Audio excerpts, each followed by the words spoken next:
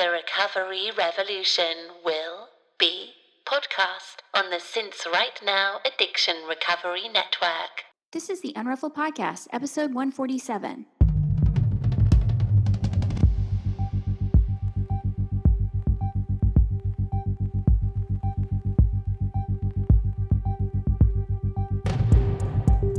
This is a podcast about recovery through creativity.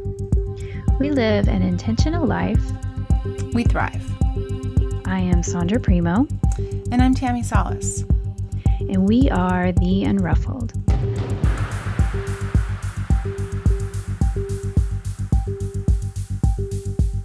Hello, Unruffled listeners.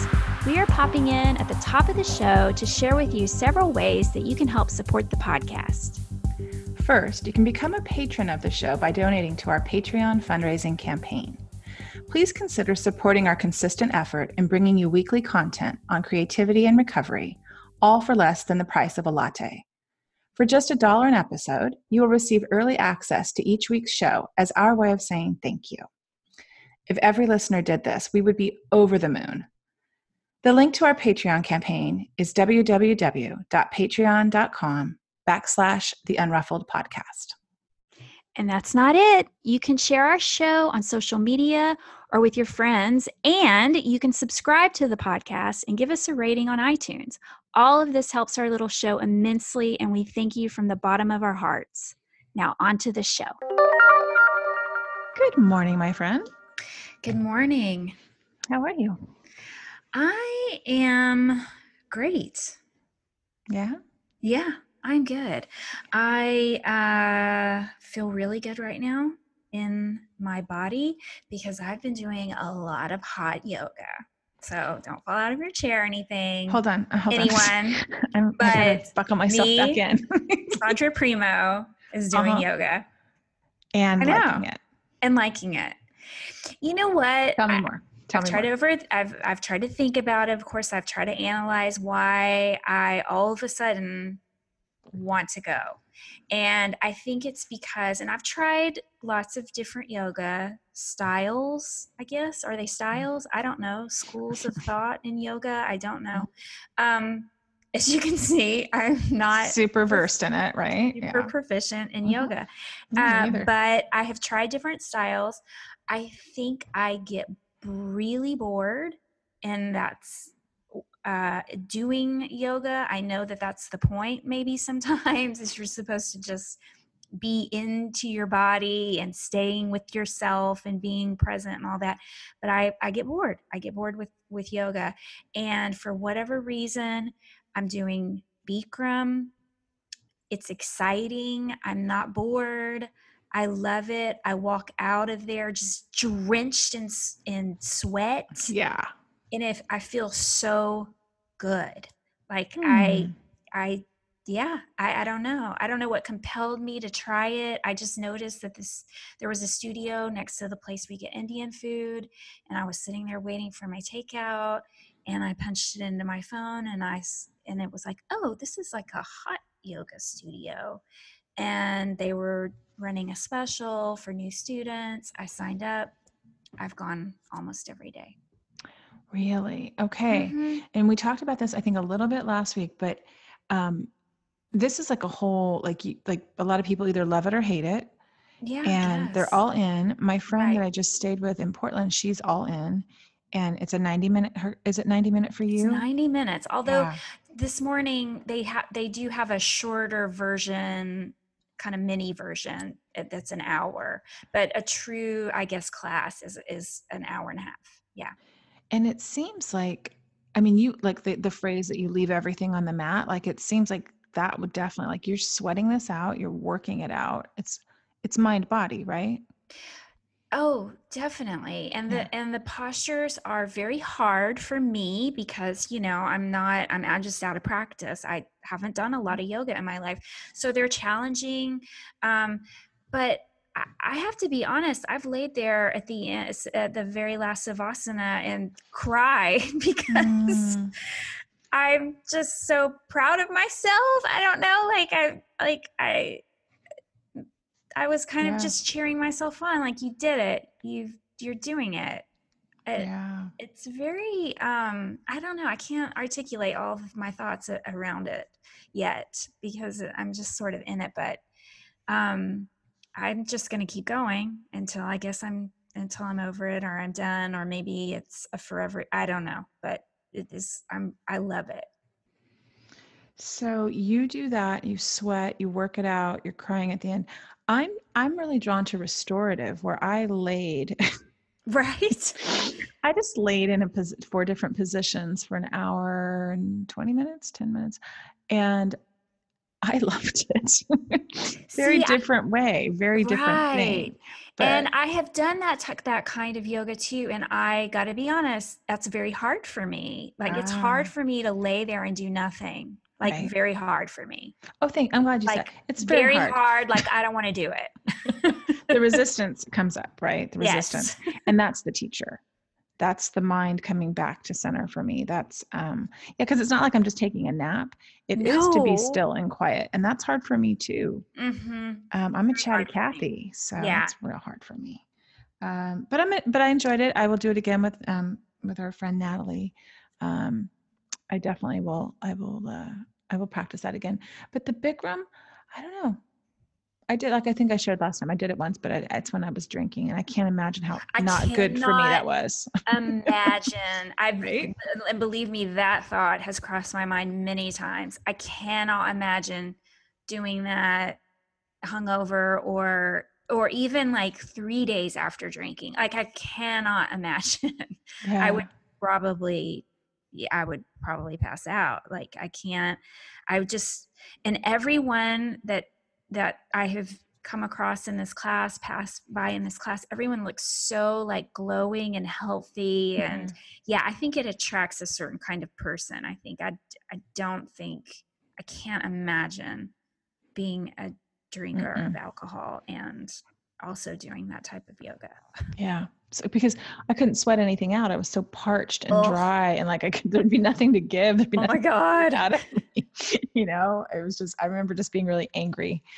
Yes. So I've only done it once, Sandra. So I'm so glad that you're finding how much you love it. I think that's what's so great about getting sober and finding these new things that we do. Like, I like that. I would have resisted that. I wouldn't have done that. Totally. I would have had a lot of judgment about something, before I tried it. Never thought I would have liked it, but good for you. Yeah. Good. That's it. What about you? I got home. Yeah. I got home from Portland. I was there for a week. Did an unruffled meetup with about 6 of our listeners. There's supposed to be some really big storm coming into, Washington and Oregon. And it never quite manifested in Oregon, or didn't manifest. So it was like this nice night with this like light sprinkles, and we went to Blick Art Supplies and touched all the things and looked at all the notebooks and pens and pencils, and then walked to dinner, and just had a really beautiful evening with half a dozen ladies. It was great. That's like so fun. Yeah, you were missed. You were asked about and talked about, and it was nice to connect with them again and see them since we'd met a fair amount of them when we were out there last June at the last meetup that you and I did together. So the Portland crew, they have a good solid group there. They do. My friend Kelly from Walla Walla, she came down and picked me up from the airport. And then my friend Mary from Santa Rosa, she moved up to Oregon, and she took me to the airport to come home. Like, they were just so generous and nice. They invited me to the bridge club that the Tempest puts on up there, and couldn't make it, but it was like a week full of beautiful connection and text from them while I was there, and just people reaching out. It was really nice. Really, it did my soul good. I kind of needed that kind of love, and it was good. It was really good. But we have a lot to do here, right? I mean, we are gearing up and getting ready for, we've recorded all of our episodes for February. You and I have been working super hard in January. We have. There's a lot going on to this that these podcasts just don't make themselves. They do not. They do not. And right. So as these are airing, Tammy and I hopefully will be catching our breath a little bit, but we've really had our nose to the microphone Yes, so to speak. this phallic looking microphone. When I sent you a picture and you're like, that kind of looks like a penis. Yeah. For one of our images. I was Right. like, kind of Just does. know, right. When you lay these microphones down flat, they look like a penis and not really good for podcast art. I'm going to touch mine right now. Well, anyhow, so we've been working hard for February, just so you guys know, we're going to do some pre-recorded intros. We're not going to be doing things live because our sound person, my husband, is going to be out of the country for a month. So we had to kind of stock up and get ready and prepare things and interview the heck out of people and get ready for the month. And that will give us some time to work on personal projects and plan out who we'd like to have on the show in March and kind of go at a little bit slower pace for us, which I'm really looking forward to, Sandra. I feel like we've worked really freaking hard this month. Doing January and February shows all in January. So yeah. Right. Well, we have other jobs. Yes, we do. I do have other things to do, yeah, but promote. Yes. Mm-hmm. Let's promote. So you can still buy the Spark on my website. The Spark is a very digestible 7-lesson mini course, and it comes in a PDF. There are journal prompts only, and it's really for the woman who maybe wants to be creative, wants to start a creative project, but doesn't even know where to begin. Maybe you're newly sober and you don't even know what you like. You can't remember what you like to do or what your soul is calling for. The prompts in this lesson will help you kind of mine your own experiences, help you recognize your own talents, and help and kind of nudge you to find your own creative spark. And it's $29 on my website, theunruffled.com. If you get to the end of the lesson and you have a writing project you want to start, or a website you want to begin, or a blog, and you want to take that work further, there will be a discount code there where you can work with me through Change Your Story one-on-one. And that's it. I love it. Yeah. And you guys can just go to my website if you want to check out what I got going on, tammysolace.com. I have a new, it's an older body of work called The Geographic. My paintings, they're really large paintings that examined kind of the relationship of my drinking and to the landscape, the landscape of my drinking. And so they're abstract landscapes. And I have a show coming up, Sandra. I will be hanging it on Tuesday, which I'm really happy about, on Groundhog's Day. That was the day I had my last drink 5 years ago. And it's going to be up for almost 2 months because it's the coffee shop where I go to every day, after my meetings, it's where I meet sponsees, it's where I meet friends, it's where I work, it's where I put all my courses together. I stay there for hours every morning and kind of use it as a little office. So it's going to be kind of fun to see my work hanging in the place that I hang out at a lot. That's really cool. Yeah, if anybody's interested in paintings, those are on my website. Hopefully I will sell them next month. They're all marked down, about half off. And I'm trying to move some things. Change is my word for the year, so things are changing. I have a class launching in February. All of that, more will be revealed. And just check out my website if you're interested, and sign up for my newsletter to find out everything first. And that's on the homepage at tammysolace.com. Very good. Hey, who's our guest today? So today on the podcast, we have our friend Jessica Corbin, and she is a member of our Unruffled Facebook group. And Jessica's become a friend as well. We do a lot of sidebarring. Jessica Corbin, I will tell you about her. She is an active singer, pianist, conductor, vocal coach, and music director in and around New York City, who also occasionally composes and arranges music for herself and others to sing. She is a lecturer at City University of New York, Kingsborough Community College in music and theater, where she's also the music director for all music theater productions and activities. She is the current chair of music theater for Region 1 of the Kennedy Center American College Theater Festival, which celebrates the work of college students in all aspects of theater.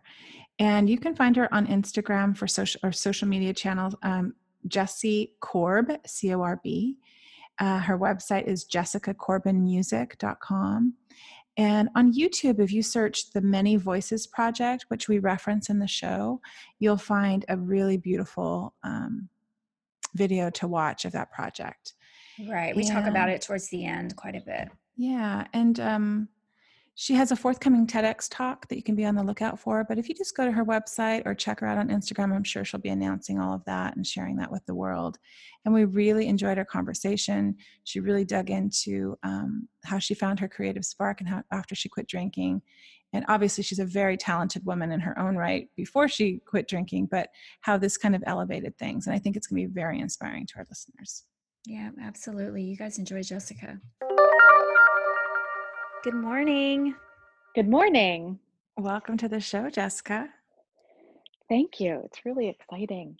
I'm Oh, nervous, but exciting. so happy to have you. Well, for our listeners, we are continuing on with our series where we are interviewing women from our Unruffled community. And Jessica and I actually know each other offline, kind of. Not really. I mean, we've never met IRL, but we sidebarred. We've had a few in-depth conversations on the Right. phone. We've sidebarred. And we've worked together, Jessica. We have. Yeah. And you did Proof of Life in the summer, right?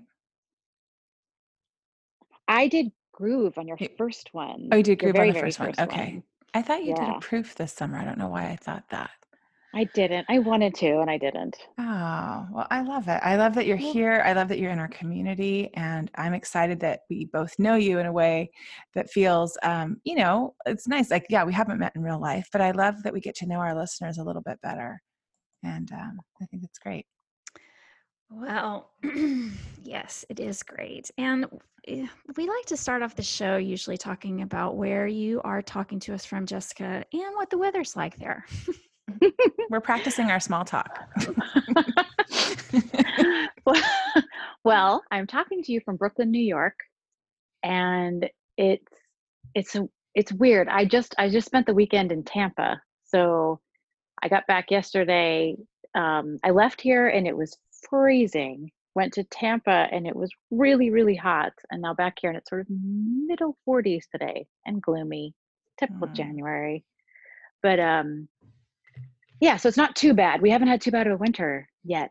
I'm afraid to say that out loud.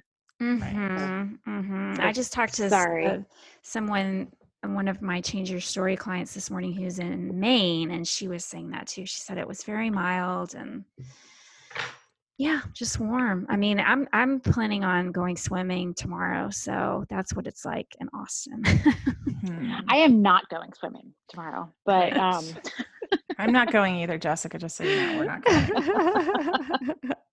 Well, that's awesome that you can say that, Sandra. And that's the best thing about living in Austin, right? Like, it gets hot as hell in the summertime, and you go swimming then too. Yeah, it really is. But I'm such a Texan that I would probably not. I would look ridiculous walking around in a city that was cold. Oh, I think you could style it up pretty well. I'm sure. I don't know. I think I would look ridiculous. I would. It's just lots of layers. Yeah. Lots of layers. Well, Jessica, we in this interview series, we are starting out asking what your sobriety date is, and then a little bit about how you came to the decision to quit drinking. Well, my sobriety date is September 3rd, 2018. So about 16 and a half months it's been. I was looking today. I'm 2 days short of 500 days, I think, today. Oh, very cool. Well, congratulations on that. Thank you. Yeah, it's exciting. Like, in one hand, it feels like a really, really long time. I can't believe it's only been 16 months. But then on the other hand, it just seems really quick. You know how time is Time's funny. And Yeah. how old are you, Jessica? Just so we can kind of frame it for our listeners. I just turned 49 last week. Oh, we're the same age. Okay. Yeah. Happy belated. Thank you. Yeah, it's exciting. I didn't think I'd be this excited to be this age. I You felt know? that same way, Jessica. I did too. I mean, I did not enjoy turning 40 at all. Not at all. Well, I I mean, for many reasons, but yeah, I thought when I was, well, I kind of get into that in my story, but I thought when I was 40, I thought, okay, I've only got 10 years. I got 10 years to do stuff. Because mhm. at 50, it's over. Right. Right. Um, Then you're entering senior citizen yeah, and being very aware era. of what women go through, you know, how women sort of get aged out of stuff younger than men do. And I thought, yeah, I didn't, anyway. And here I am, and I feel stronger and healthier and more mentally, you know, strong and Yeah. than ever. It's amazing, like that shift, right? And just thinking, Yeah. I think that's our culture too, that kind of sells us that, after 50, a woman is, it's all downhill. I don't feel that way at all. At all. No. Well, and I think it's the opportunities that we are creating for ourselves, like out Mm-hmm. loud, Mm-hmm. and not resigning to, whatever society would dictate for us. Yes. Yeah, for sure. Yeah. Well, And I also credit the younger generation. I feel like they're, the kind of millennials and the Gen Zs are, I don't know, they're changing a lot of the stories around women. And I think that's Mhm. really And that's giving us some right. power too. Yeah. I agree. And you work with a lot of young people, and we're going to get to that part too, because I'm really excited to talk to you about that. So was your age a factor in, I mean, you're going to tell us your decision to quit drinking or how you got there, but was it like, were you glimpsing things? And I'm jumping ahead. I'll let you answer. like how did you come to the decision? I'm going to shut up. Should I just go ahead and start where Yeah. So I was telling Sandra, I actually wrote down my whole story, but I'm not going to read it. I just had to write it so I could kind of not forget things. Yeah. So, I have a typical, or it seems typical from listening to a lot of your podcasts from other women.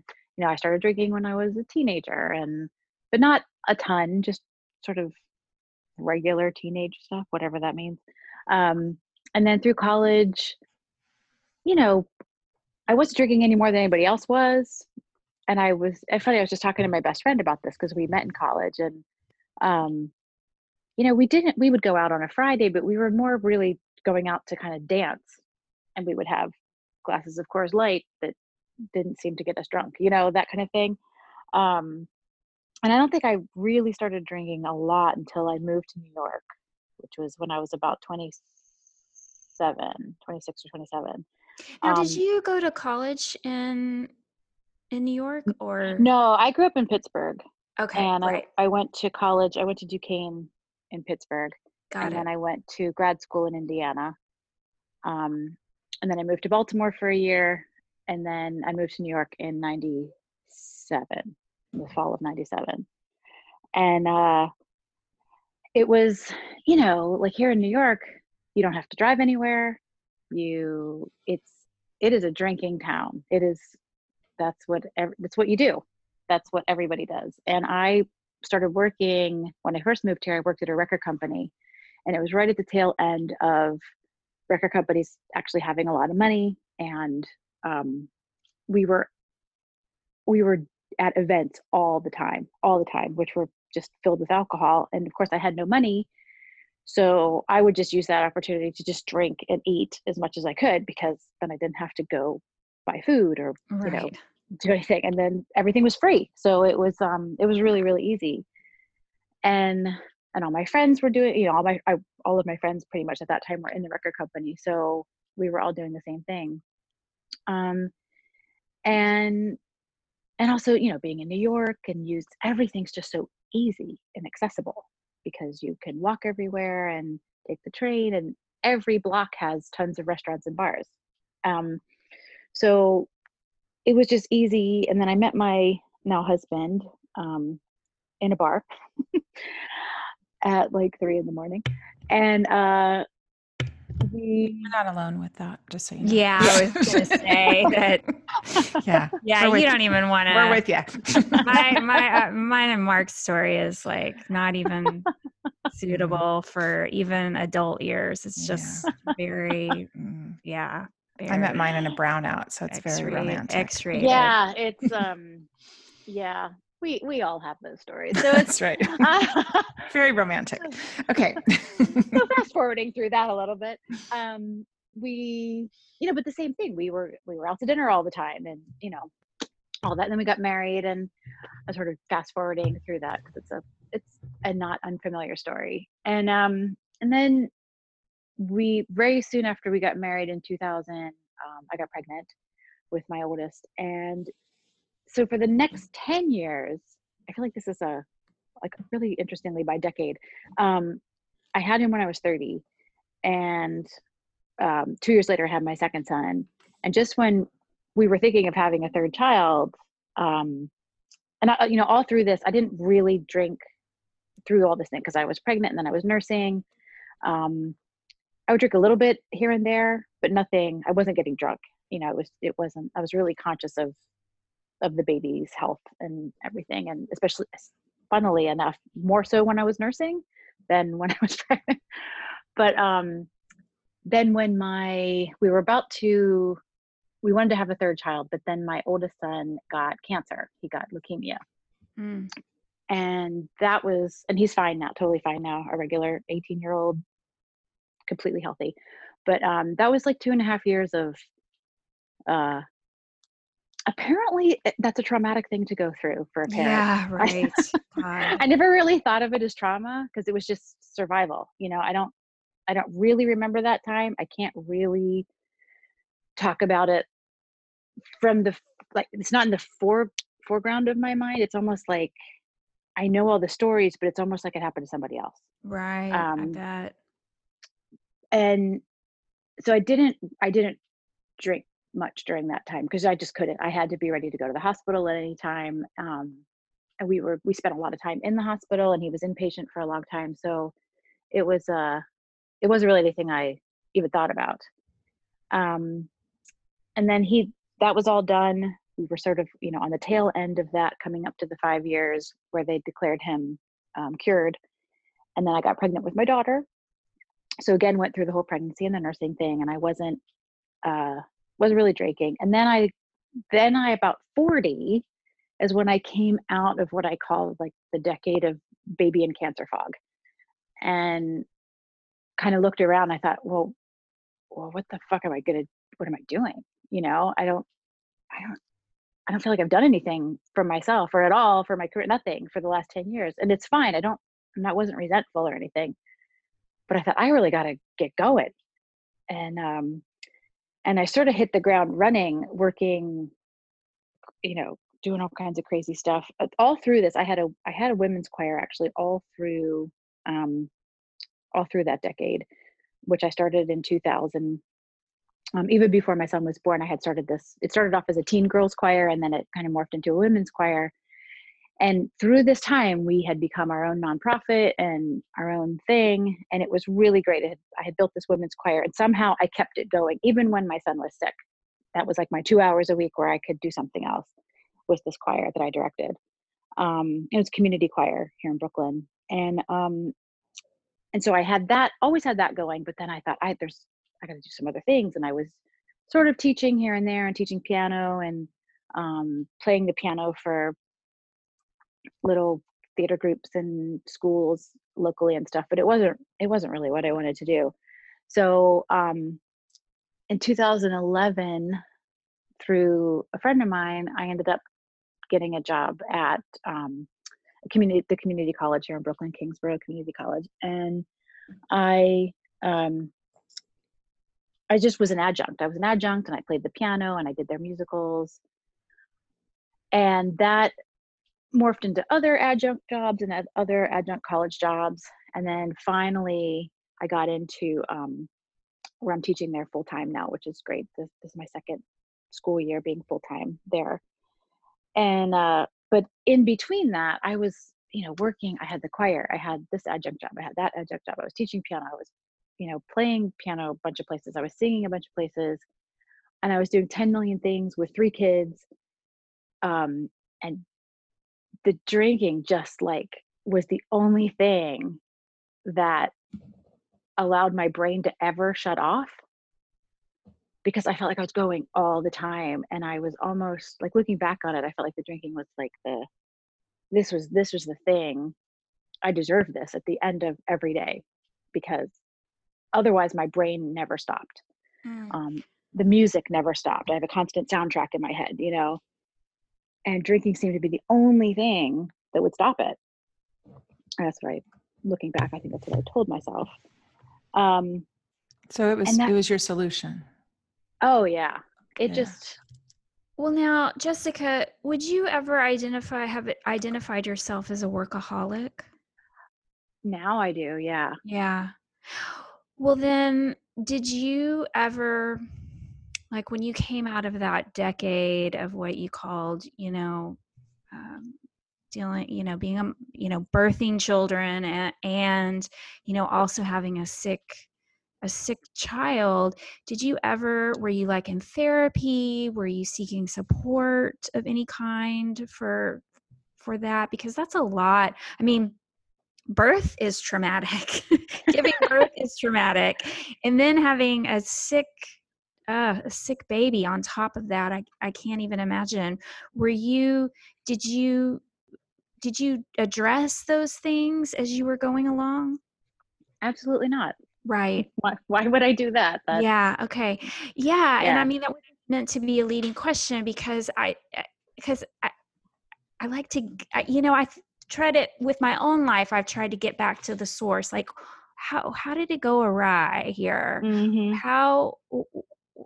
When did I start self-medicating when I maybe could have made some different choices, like getting support? Yeah. Yeah. And it sounds like you got through that decade and then you addressed it with workaholism first, and then Yeah. to medicate the workaholism or to cope with the workaholism, then you turn to alcohol. That's exactly it. Yeah. Right. I didn't realize that. I mean, that's taken the last year of a lot of self-examination to figure that out. But yeah, it was the workaholism to escape, I guess, not really escape. It was more, I think, like I was rebelling Right. against that decade, You were and trying rebelling. to find your identity again, as Mm-hmm. you didn't. I know that was, for me too. I didn't want to just have mom of a special needs kid as my only identity. Mm-hmm. Yeah, exactly. And I realize now that the working so much and never being still, um, which whenever somebody would sort of call me on it, and people did, even women in my choir would say, wow, uh, you really do a lot. Like, you do a lot. How do you do it? Are you okay? I'm fine. I would say, yeah, I can do it. It's Like, you just fine. happen to have more hours in your day, more Yeah, magically more. I just magically have 28 hours in my day, so too bad it's for you. fine. It's what I do. I mean, I'm not happy. I would sort of bill it as, I need to stay busy or I get depressed, or I need to stay busy to stay happy. Mm. And it was pretty crazy busy. I'm sure I was getting to the point though where I wasn't doing anything. Everything was getting done, but nothing was getting done well. Mm. And I also was getting very stagnant in just, I don't know, I didn't feel fulfilled.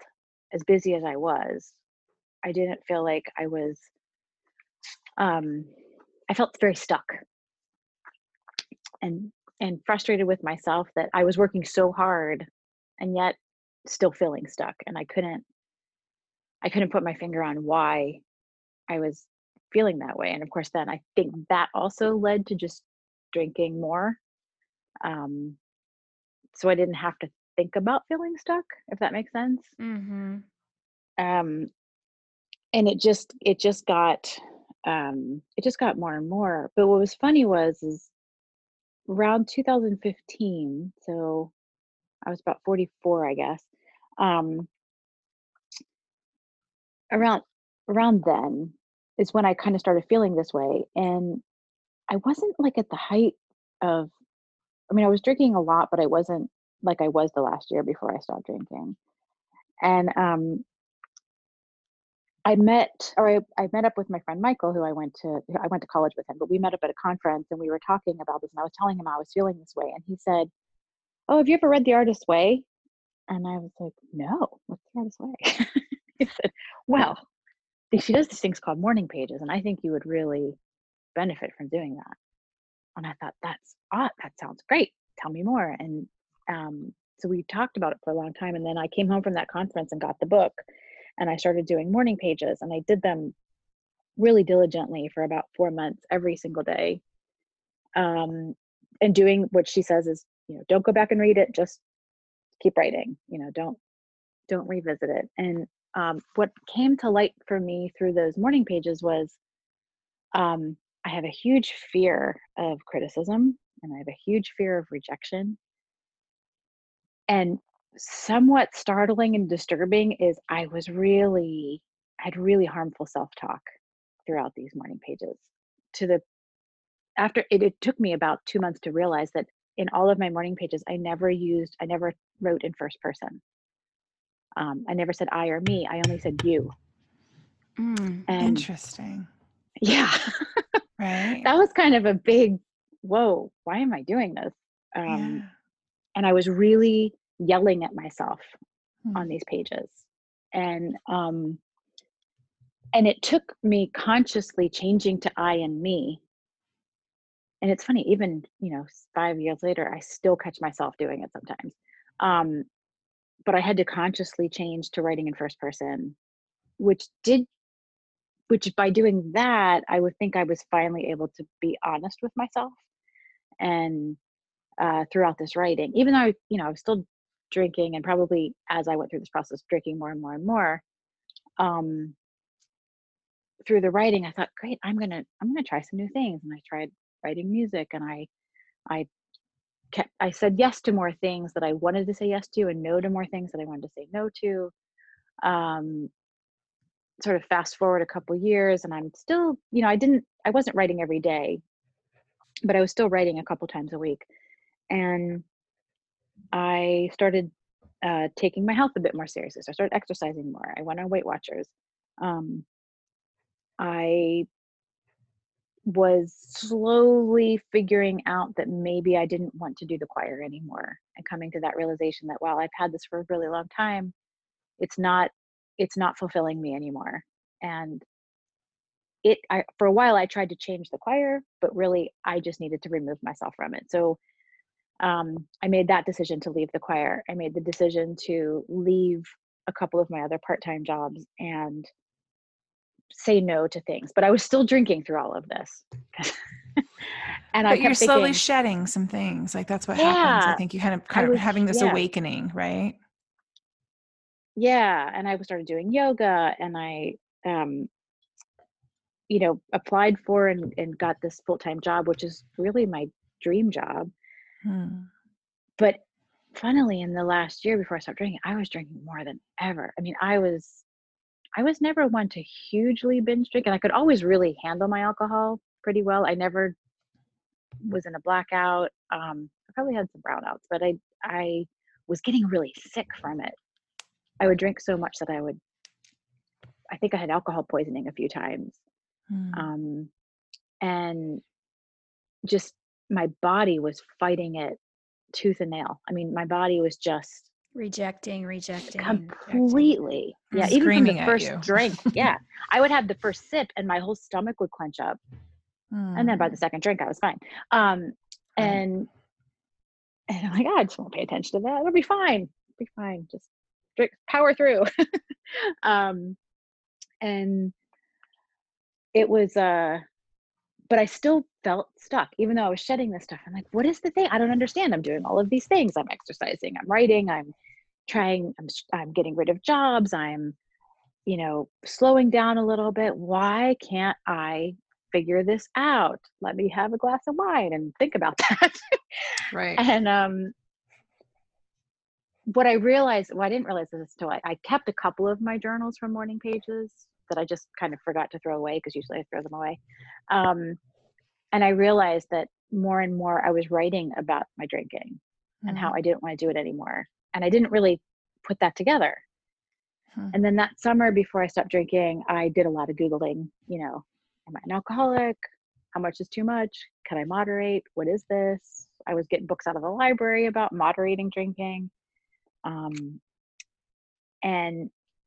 one of the things that got me was, I can't remember what the book was, but it was a book about moderation. And it said, but if you don't think that you can do what we're saying here, you probably just need to stop drinking. And I'm like, oh, that seems really final. That seems, I don't know if I can do that. And so that at the end of that summer of 2018, I didn't really announce it. I didn't tell my husband. I just kind of said, I just thought I'm going to take the month of September off, after Labor Day, of course. So Labor Day happened. And right. That's a big drinking weekend. That's my birthday, so I know it well. Yeah. Well, because there's always that thing, right? And I know so many people talk about this. Well, then it's Oktoberfest, and then it's the holidays, and then it's Halloween, my birthday, and then it's there's always the next thing, and somebody's wedding or whatever. But I thought, well, let me just try 30 days. And I was starting my new job, so I thought this is a really good time to just take a break. And then right in that first week that I said I'm going to just take a break, I might have found it the week before, but I can't really remember the timing. I discovered hip sobriety, and I started reading her blogs, and it was really resonating. I liked the way she was talking about it. I'm like, that makes sense to me. And then I discovered that the Mantra Project, and I didn't know anything about Unruffled. I knew nothing. Oh, just this artist, Tammy Salas, did this artwork for these months. And so I'm like, okay, well, I'm about a week into this sobriety. I can probably go 40 more days. I can do 40 days. Yeah, because it's a 40-day email course. So you're going to get an essay, like a really powerful essay from Holly every single day. Every morning. And a mantra. Yeah. And a mantra that I kept on my phone, and that would be my wallpaper for that day. And I loved them, and I still have them. I still have the collection, the folder of them on my phone. And I thought, okay, I could do this 40 days. Then we'll reassess. So about 2 weeks into that, I thought, I think I'm done. I think I don't want to drink anymore. And because I so looked forward to those emails every morning. And I sort of established this morning routine without realizing I was starting a morning routine. I would just get up, and I'd make myself, and I had to get up super early because my son went to school in Manhattan, and I had to get up with him. So I'd get up, and I'd make myself some lemon water, and, read the mantra and read the email, and then write about it. And then I thought, okay, I think I'm ready to fork out the money for the hip, at that time it was still called Hip Sobriety course. And so I did that even before the 40 days were up. I just sort of kept, adding more things on to this. And then that was it. It just made so much sense to me. And I think because she approached it so much at the beginning of the course with science and how it affects your brain. And then I listened to Annie Grace's book at the same time. And I'm like, it just appealed to my, I don't know. Logistical side. Yeah. Yeah. And I thought it just makes so much sense. And I never even got into the whole emotional thing. In fact, I may have even skipped the weeks where it really went into the emotional stuff. I'm like, I don't need that. Right. I'm fine. You can always go back, right? I skipped the Kundalini week. Yeah. There was only so much I could take when I did it too. Because I was taking it while I was creating the Mantra Project for her. But but that's the whole thing. Take what you want and leave the rest. Like I hear that all over the place with different recovery modalities. So good for you. So Jessica, in hearing your story, I just came up with this new realization or theory, you may want to call it, about morning pages that I just about morning pages. So the I think one of the byproducts of doing morning pages or any kind of practice like that is, of course, maybe getting, moving through work, can be about productivity. And I think that's one of the byproducts of it is just getting unstuck maybe in your writing or in some kind of creative project. I think that's a byproduct of it. But I think I had another realization too, because, you were talking about, all this like work that you were doing, and yet you were still feeling dissatisfied and stuck. And, I think that whether it's working or alcohol and or sex or shopping or all this stuff creates this like buffer between you, us as a person, and that thing. It helps us cope. And we become disconnected to our like essential selves, I think, Yeah. through those external activities.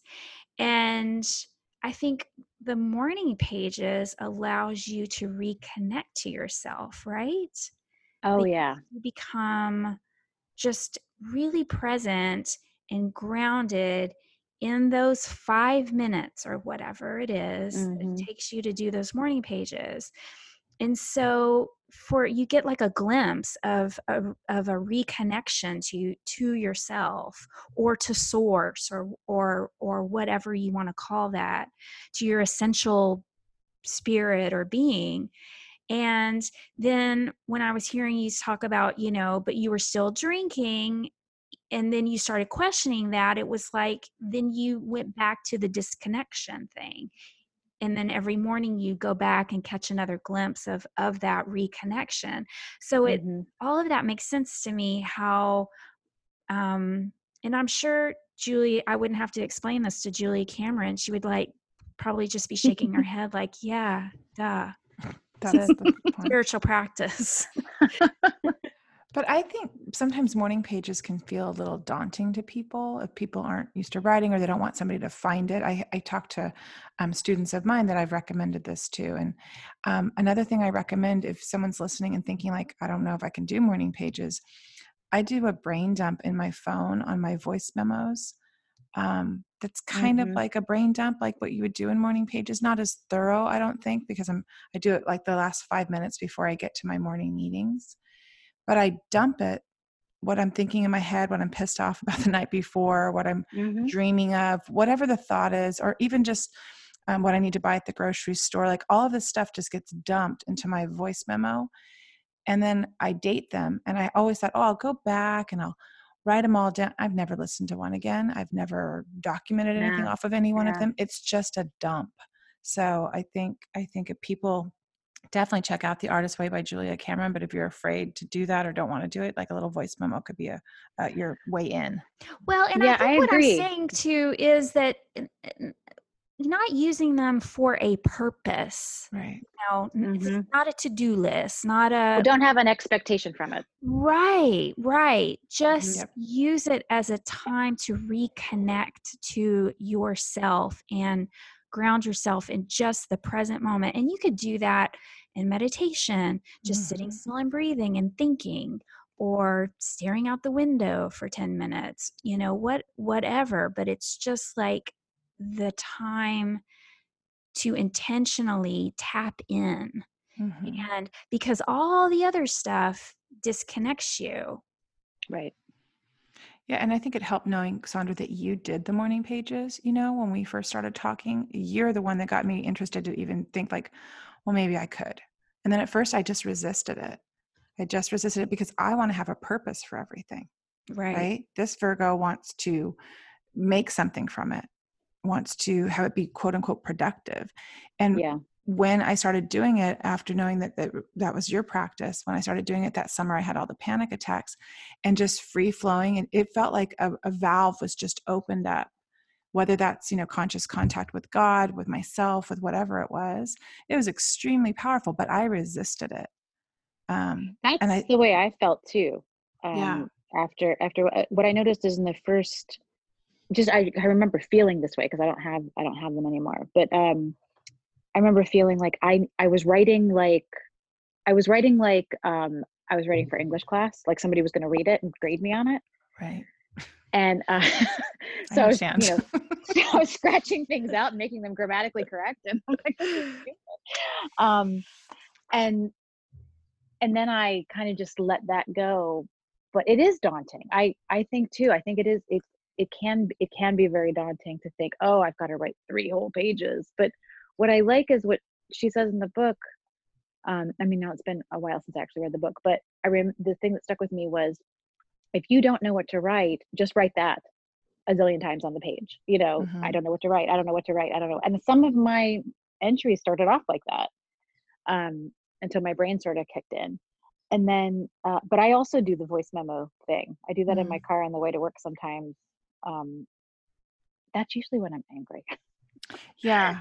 Yeah. Because I can't get it out fast enough. Do you think sometimes we think it's daunting because we're afraid of what we're going to see? Like you said, Jessica, that soon enough it was revealed, your self-talk was your negative self-talk was revealed to you. I think a lot of times we're afraid of what we're going to hear, because a lot of times it's going to be the truth. Well, I think some of it's daunting because, yes, I think that, but I would even go a step further to say that it's, sometimes we don't know how to get there. We're not really sure, that we can access that truth anymore. Or I think that's how I felt anyway. I guess I can't speak for the general population, but, I'm not sure if this is going to work. That was some of it. Like, what is the point? And I don't think I was assigning expectation to it, but I definitely wasn't sure. I wasn't sold, when I first started doing it. I'm like, I don't know. I don't think this is doing anything. I'll keep writing, but I really was doubtful that it was going to actually go anywhere. Yeah, you have to trust the process, which I think is a lot of this, right? When we're getting sober, we have to just trust if we do these things. But I think it's very cool that you didn't, you pushed through. I think that's what happens when I would start something new and shiny. I didn't know it was that I wanted to be sober, but when I only can know this stuff when I look back and see all the attempts and the things that I was trying and doing, it's like a little roadmap to sobriety. But at the time, we're just fumbling. And, and I didn't even know I was trusting, right? You don't know that by you writing those pages, that was going to lead you somewhere. You just kind of do it. But Sandra, you're right. Like, I think the resistance must be so deep within us that we don't even know. We can't even probably consciously know why we're resisting. Right. Knowing ourselves. Because it's usually fear-based, right? Yeah. Resistance there's something there that we don't want to see. Yeah. Or it's a story you're telling yourself, like, I don't do this. Sandra, when you're asking me about therapy and stuff, I'm like, I don't need therapy. I don't, my friends are my therapy, That's all I need. I love therapy. Because sorry. But that's what I would say, and I would say, well, I don't know. I'm not a writer. I don't journal, all these things, like, I don't do this, or I'm not this. And these sort of stories that we've built up about ourselves over time that we just keep carrying. And then finally at some point, and I think it definitely took me getting sober to realize those are just things I've been telling myself. It does not make them true. And that's been a hard thing to allow myself to do. That's the kind of stuff that makes me cry at the drop of a hat too, when I start thinking, but I'm not this thing I've been telling myself for 30 years, Yeah, that's very moving when we can kind of get to that place of like, why, Sandra's leading a class called Change Your Story. Like, it's true. My word has changed this year, and things keep popping up, Jessica. And like, we get to do that. It's not to negate our story or to cancel out that what was, but like this beautiful opportunity of this unfolding that we get to have in sobriety. I had no clue. I couldn't, I couldn't even imagine that this would be like that I'd be doing this, talking with you and Sandra and creating a thing every week and, um, writing about God. Like I didn't think what? I Like know. who is that person? But I'm so glad that I was, had enough willingness to kind of keep moving forward. And it sounds like that's what you did too. Like it was unfolding for you, you saying no to the things that you were saying no to, removing yourself from the choir, still drinking. I mean, the heaviest I drank was the last year before I quit too, Jessica. But it was like, you're making the space, but you're still, and then you have more space to drink, I think, in that last, Right. towards the end, you're having Oh, some I never think of it space. like that. Yeah, that's true. Yeah. Yeah. But then you're like, it's almost like I just couldn't live with myself anymore. And I didn't, Yeah. So trying that. And for you, I think that's so beautiful how that all unfolded for you, not to you, but for you. And that you really picked it up and ran with it. Yeah. I still feel like it's a bit of a miracle sometimes, like this was all it was all along. Like it seems so easy, and not easy. It seems so simple, Right. not easy. Not But easy, but it is simple, right? yeah. I mean, when you boil it down to that, it's just a beverage, and you could stop drinking it. Yeah, Yeah. it's a Do you simple have in real deduction. life community, Jessica, of Not people who don't drink? not really. I mean, my husband actually has stopped drinking too, which That's awesome. which has been really great. And well, I mean, not to speak for him, but it's been about 6-7 months now. That's awesome. Which has just really changed a lot. Mm. And that's been great. And so having that and not having that, I didn't realize that was still some, not pressure for me, but it wasn't the most comfortable thing, Yeah. and now we just don't, like, we have some bottles of wine in the wine rack, but when people come over, if they want to have a glass of wine. But funnily, when people come over, they know we don't drink, so they don't drink either, so it's I had that kind of realization, like, oh, people don't drink as much as I thought they did. Mm-hmm. Yeah, I want to be like Napoleon Dynamite right now. Lucky, you're so lucky. But it's so I've had really good support from my friends. I would say from my good friends. From some people I have dropped out of my life, but for my really good friends who don't struggle with alcohol, they've been super supportive, and it's not been a big deal. And I have some friends that have never ever drank. I have some friends in the Arabic and Muslim community that it's kind of been really great to hang out and have coffee and kind of learn this sort of new thing that some of my friends are already very involved in, which is meeting for coffee, and meeting for good coffee, and really talking and being creative around that stuff. And so that's been really good. So unfortunately, it's been tough. I find New York City tough. Brooklyn is tough. It's so, I think maybe it would be easier. I don't know if it would be easier, but it seems like it would be easier in a place, say, like Portland or Austin, or where the sober movement is sort of taking more of a hold than it is here. Mm-hmm. It's just so glamorized there, Yeah. Sex in the City just ruined it. Exactly. I think New York City women and alcohol, because it's everywhere. And I know there's some people in the hip sobriety community that are in New York City, but also New York's so huge that if you live in Queens, I'm not meeting up with you. It's not happening. Too far. Yeah. Like, I barely want to go into Manhattan. You know what I mean? And so it's I need somebody to be local in Brooklyn if I'm going to meet up with you. I think I know someone awesome in Brooklyn. I'm going to tell you after the show. Okay, I that's think that you would exciting. totally dig. She's awesome. And funnily, I mean, I guess not funnily, but my work colleagues have been so extremely supportive from jump. Like it was, they were just these are my people that I teach with in the theater department. Were so so supportive, and it was great at this. We do this, go to this theater festival every year. I was telling Sandra about um, this college theater festival, and last year when we went in January, it was only about 4 months into my sobriety. And on our last night, we all went out to dinner. It was like 6 of us, 5 or 6 of us. And my one friend, Jessica, they have a mocktail menu. Look, here's the mocktail menu. That's so cool. And, So cute. and I was like, that's so, I love these guys so much.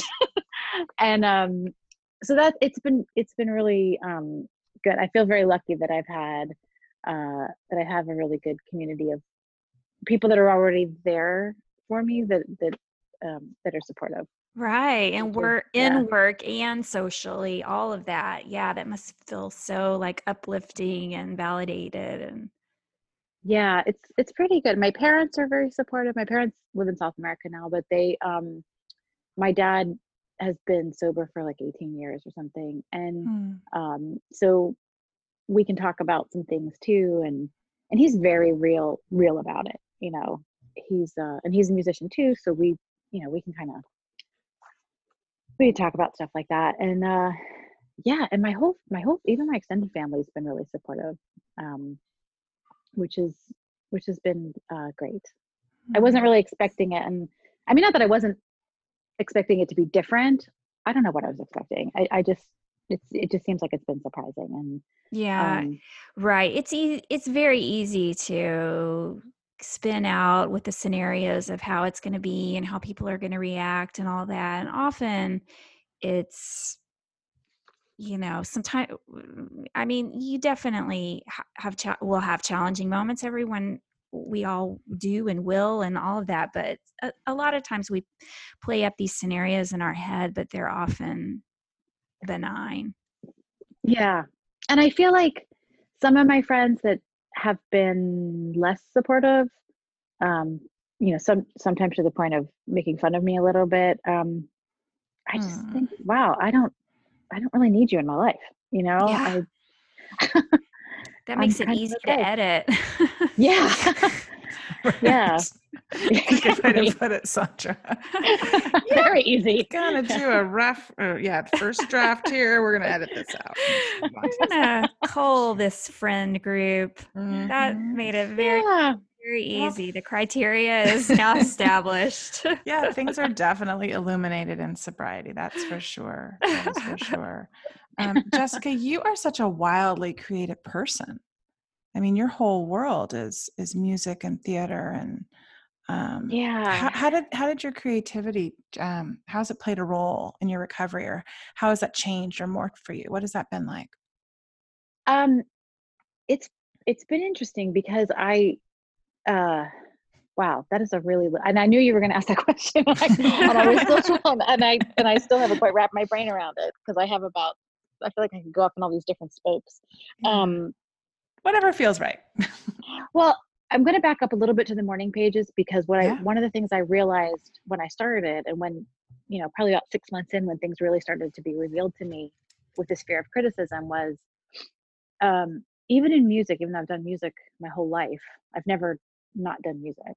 Um, it, I was safe, you know, I did the things I knew I was good at.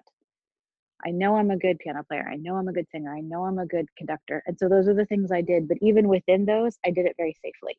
You know, I'm good choral conductor. I'm good at singing this kind of music. You know, I'm good at playing this kind of music.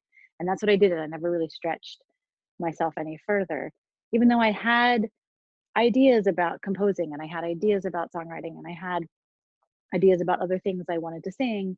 Um, I just kept it very neatly into the box of things that I knew I could do really well, that I would not be criticized for. Well, you said that you had a big fear of rejection, right? Oh So yeah, when we choose the safe thing that we know we'll be good at, we avoid rejection. absolutely. And I didn't have to I that's one of the things I've kind of uncovered over the last year and a half is this sort of need for validation and figuring out where that's stemming from. But it so I kind of pushed the boundary a little bit. I started composing, I started writing songs. I'm still, I think I can very safely admit that I am a shitty lyricist. So I've got great melodies. Give me some words, I can write a melody and write some stuff to go with it, but my words sound like a really bad pop song all the time. So so that's I started sort of pushing it that way, and then really getting more into theater. I didn't come up with theater. I didn't major. My major was music for bachelor's and master's degree as music major, and I dabbled in theater here and there, but I wasn't really involved with it till I started working at the college, and then got more and more involved in it, and realized that wow, I have some good instincts about theater. I don't want to be on stage. I don't want to be an actor, but I'm good at drawing it out in other people and giving them a safe space to explore what they want to do on the stage. And I think I'm good at getting them to, in particular, to do it through song and using my music knowledge and my knowledge of melody and my knowledge of music theory and my knowledge of orchestrations and things like that to help them inform their storytelling so that they're still telling their story. I'm not giving them direction, but I'm helping to guide them into telling their best story.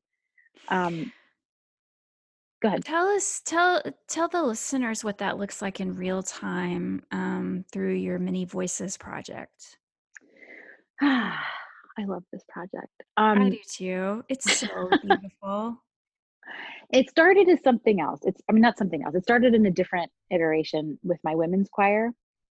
After the last presidential election, and when one of the first executive orders was denying immigrants, certain immigrants to come into the country, I was really upset about this, and I knew how much this would affect my students because at our college we have students from over 100 different countries, and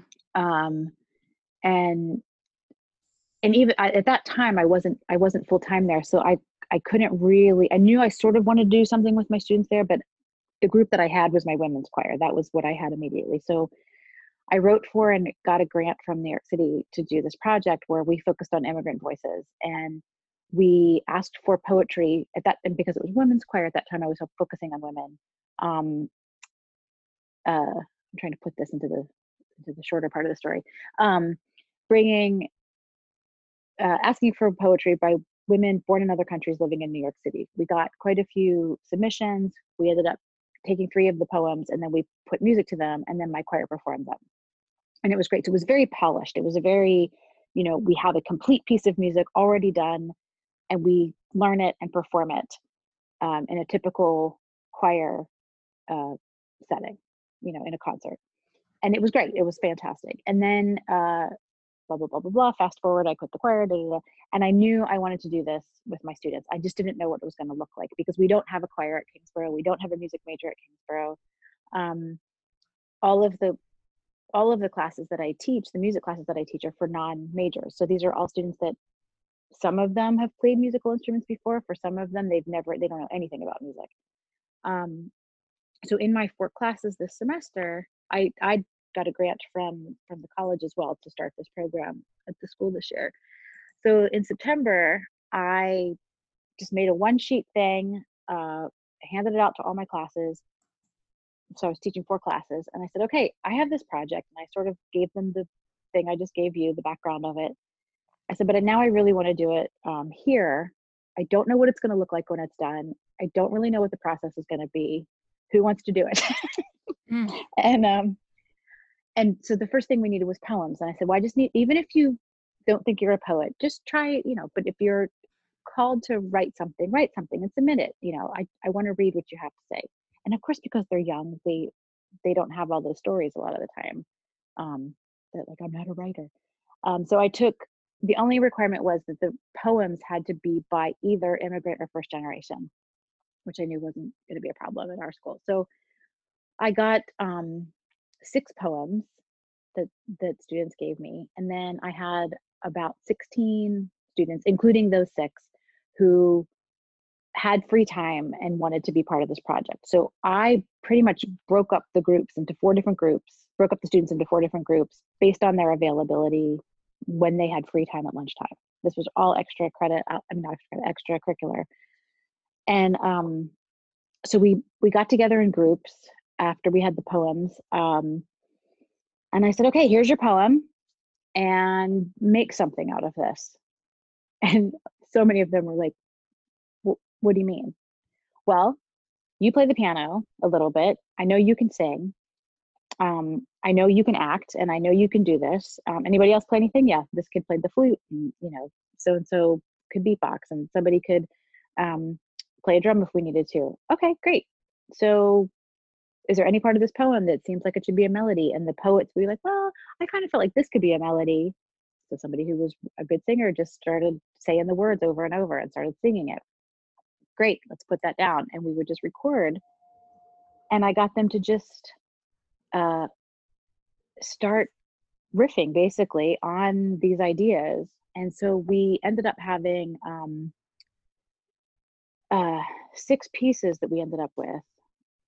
Everything from just spoken, but the 4 people that spoke the poem ended up, kind of coming up with the way they wanted to do it and how they wanted to say it, which would be one person speaking and what would be all of them speaking, all the way up to things that were a complete song, because I had a kid who was a really good jazz pianist.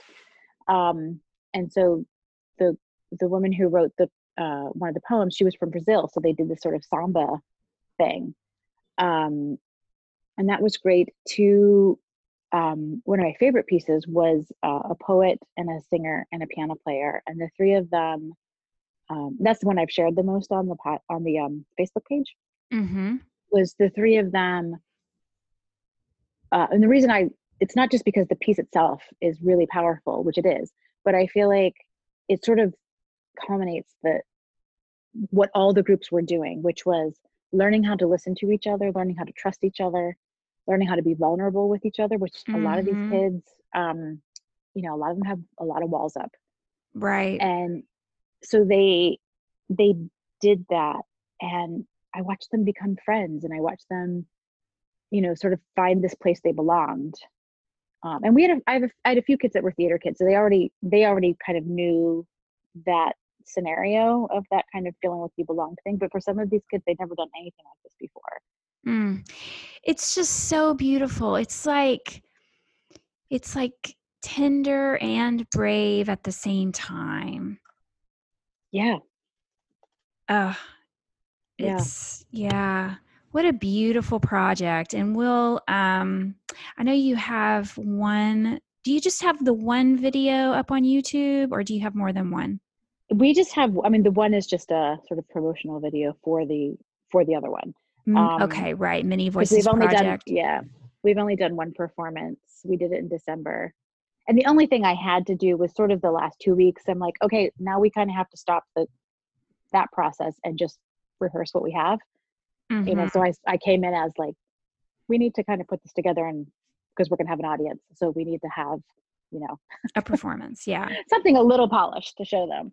But because it's live performance and it's sort of theatrical, things went wrong that day, and some of the pieces didn't go the way we wanted them to go. But it was really great nonetheless. I don't think anybody who wasn't already aware of it, which was just me and those 16 kids, would have knew that anything was amiss.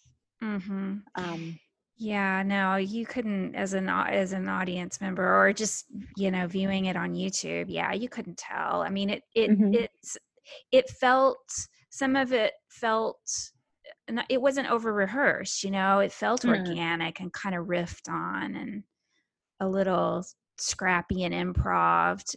And I think that's what made it even more real and it was authentic. It was totally authentic, and it really came from these kids and their experiences, which helps me so much too.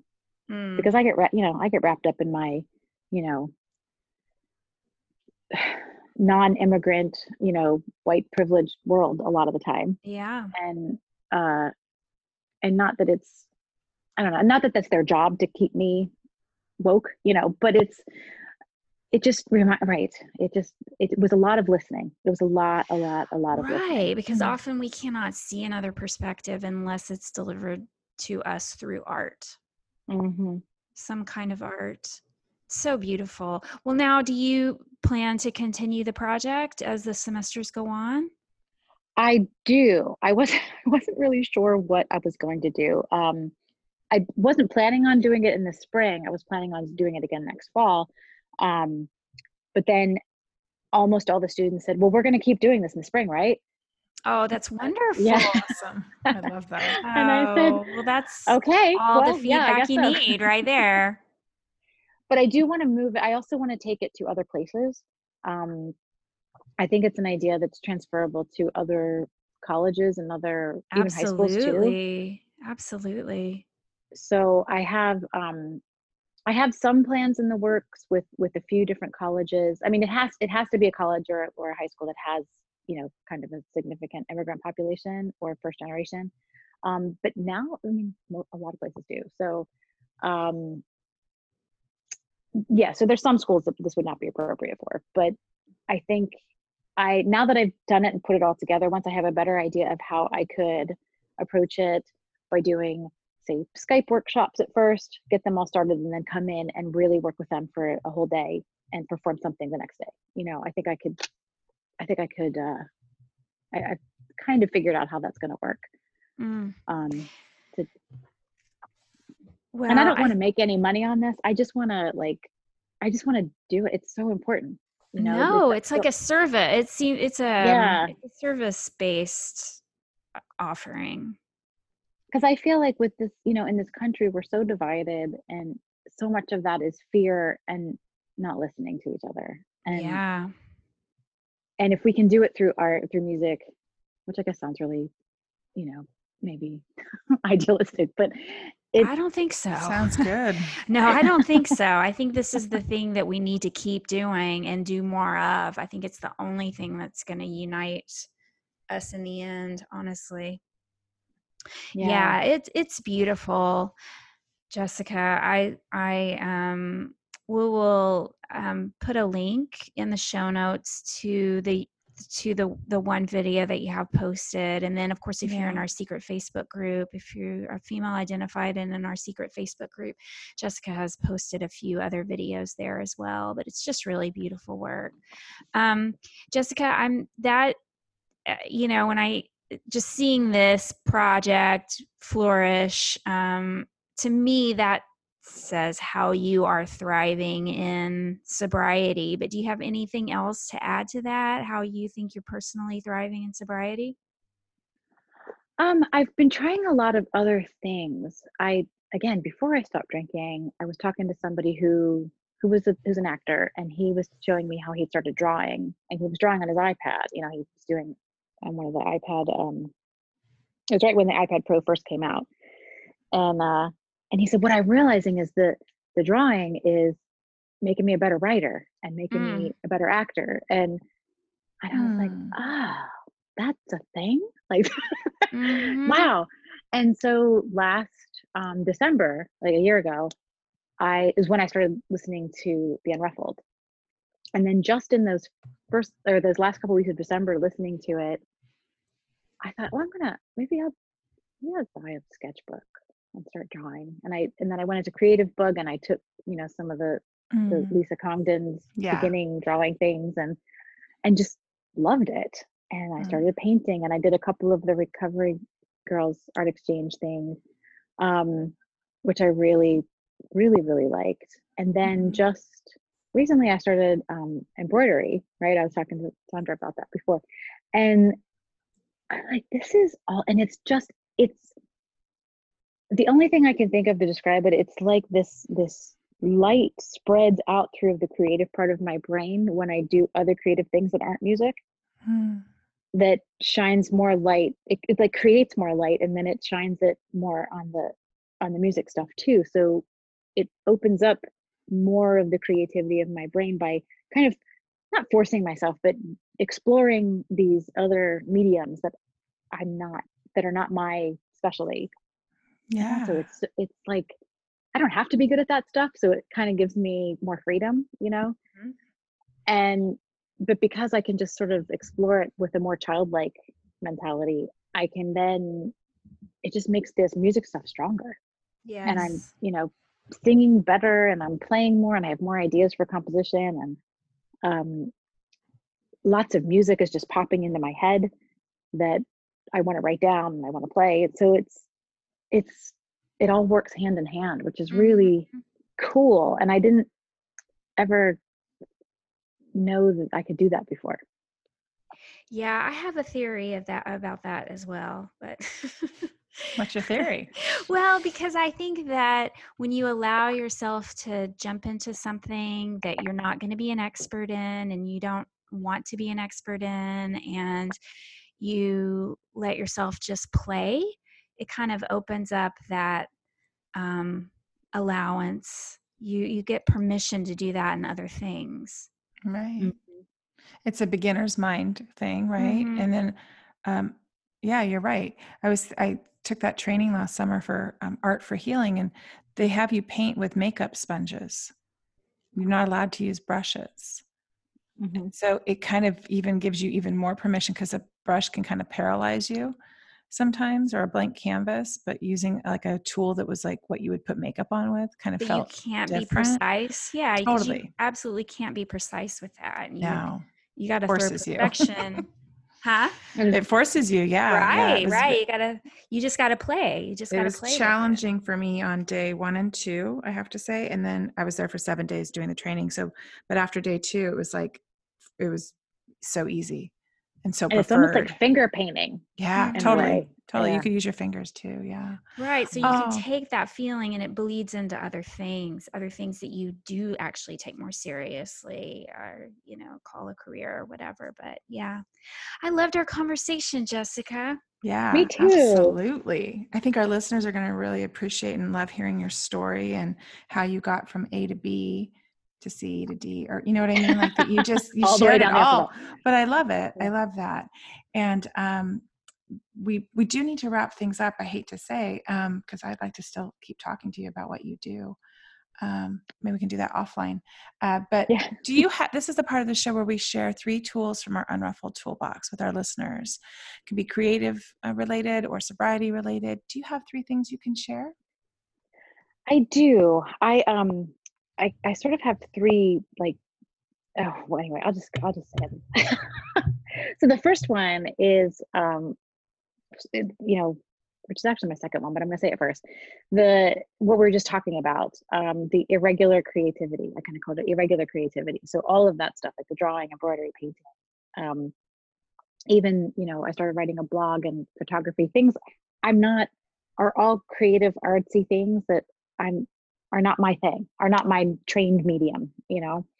Um, and that has, like I think I just said it just helps inform my creativity. And when I feel like being creative and when I feel like a really creative person, there's nothing else I want to do. I don't want to, like Holly says, you build the life you don't want to escape from.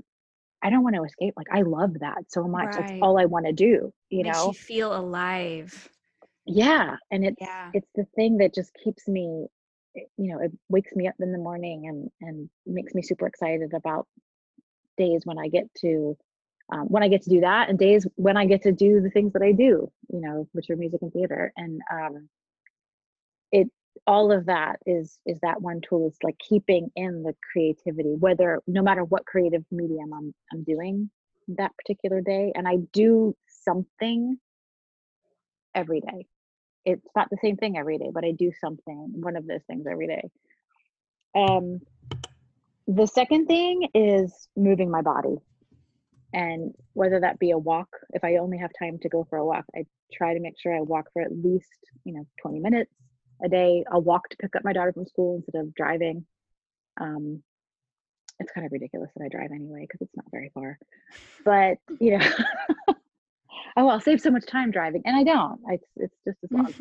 So, and then we can, the walking, get your mind moving. And if you're walking with somebody, you can always have really good conversations. But also I go to the gym and I do kickboxing and weightlifting, and I jog. I don't run. I jog sometimes. All of those things are really important. If I don't do it for a couple of days, I feel the huge difference in everything. So that would be the second one, is just moving my body. And the third one, I call it my reflection pool, and pool as in a pool of things. And I don't do these things every day, but I do at least one of them every day. And that would be meditation, or I've moved beyond morning. I don't do them in the morning, so I just call it journaling. So meditation and journaling and tarot are those. Sometimes I do them together. Sometimes I only have time really to do one, but I try to do that mostly every day. And again, just like the exercise, if I miss a day or two, I can feel it. Mm-hmm. Yeah. Yeah. I love that. I love that you called it a pool, and you can just kind of reach in and either scoop up all three or just one of them, but whichever, you just take some intentional time. Yeah. And those are the three. And if you'd have told me 5 years ago I'd be doing tarot, Right. No, I know. We all said that. I'm with you. Although I would have done tarot, but yeah, because I was always looking for somebody to give me some answers. But the other stuff, absolutely not. Absolutely not. Same here.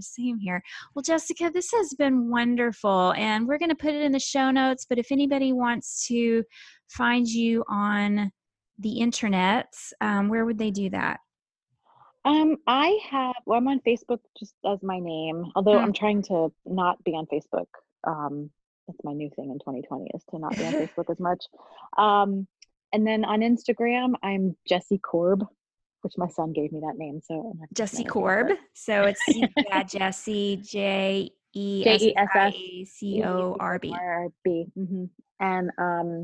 And I do have that. I keep that private mainly because I'm in contact with hundreds and hundreds of college students all the time. So I do keep that private. But I just requested you today. I couldn't believe we weren't friends already. I know. And I how are we not friends? But if people want to, have any interest in me with that, they can just request it and I'll answer you. And then my website is jessicacorbinmusic.com. And I'm trying to, when I first did the website, I'm like, I'm going to write a blog post every 2 weeks. And now I'm like, I'm going to write a blog post every 6 weeks. But I'm going to try to, I'm trying to do that more. And again, trust myself that I can write. And I also, by the time this airs, which I'm not sure when that's going to be, but by the time it does, I will have on there, I offer online voice lessons. Oh, very cool. And it's not just for singers, or quote unquote singers. It's for anybody that wants to use their voice more effectively. I do online voice lessons, so that can be done via Skype. Although now I'm thinking maybe I'll try Zoom. I don't know. It depends on what the delay is. But Skype's kind of been the best so far. But I do offer that, and I talk in these lessons. I do a lot of breath work, and I do a lot of working on your speaking voice and things you can do in the morning to get your voice moving to the best place it can be, which is hard to believe right now. I'm sick right now, so I'm a little congested. But even things like, how do we, a lot of us have to use our voices at work, when we're presenting things or having meetings and stuff. And often our voices get really tired, and I can just help with where to direct your speaking voice and how to do some vocal exercises with that too. So even if you're not a singer, or maybe you always wanted to sing, I can help with that. Or if like maybe, or if I want to sound like one of the ladies on Downton Abbey, you could help me with that. I could or totally. The Crown. Absolutely. Because I dabble in that when I'm all alone, and my lady. Yeah, I try to do that. Of course, I can help you with that. Oh, thank you so much, Jessica. This has been amazing. We really appreciate you and sharing your story. I think this is going to inspire so many women. And we just are really grateful. Thank you so much for having me. It's been really fun. Okay. Bye, Jessica. Bye. The Unruffled podcast was created and produced by Sandra Primo and Tammy Salas. Our show is edited and mixed by Steve Hecht. Original music composed and performed by Caitlin Schumacher. Original artwork created by Tammy with the help of graphic designers Chris Aguirre and Amy Lanier. Thanks for listening.